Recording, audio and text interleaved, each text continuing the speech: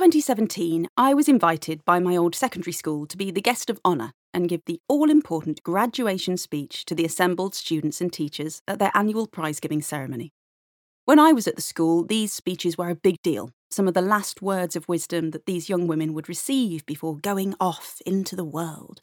So to be asked to give it was both a great privilege and also an accurate description of most of my anxiety dreams. I was surprised to be asked. When I received the email, I assumed it was one of the biggest administrative errors in the education system since Gavin Williamson was born. I was surprised to be asked, but not because I was a rebel at school. Far from it. I worked very hard, and I was even one of those creeps who got on well with the teachers. The worst.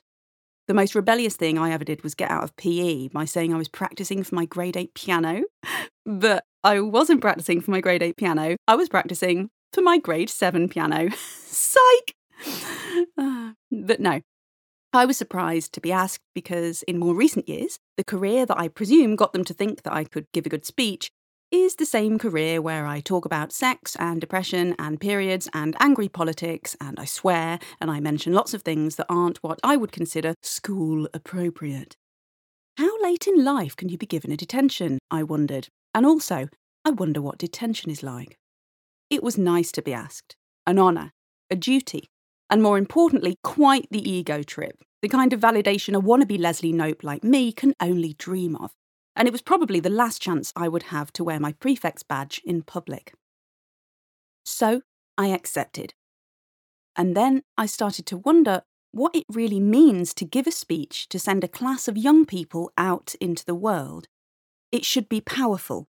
It should be memorable. It should be useful. It shouldn't say fuck too many times. It should be inspirational. What the fuck would I say?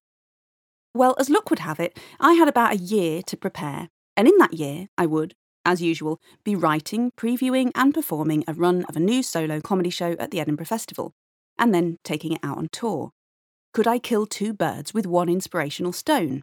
Use my show to help me write the speech, and use the speech as inspiration for my show? Yes, I could. The issue with writing a powerful, memorable, useful, inspirational speech for young people is that I am not a sage, an oracle, or even by most measures a valid adult.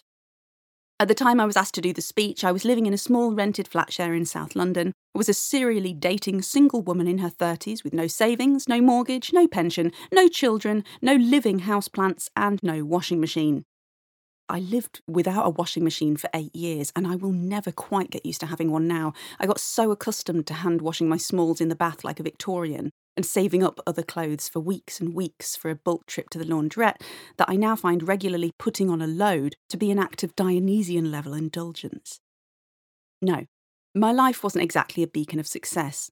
What great advice did I have to offer to young women based on my experience? Very little, apart from how to get period stains out of knickers by hand. DM me.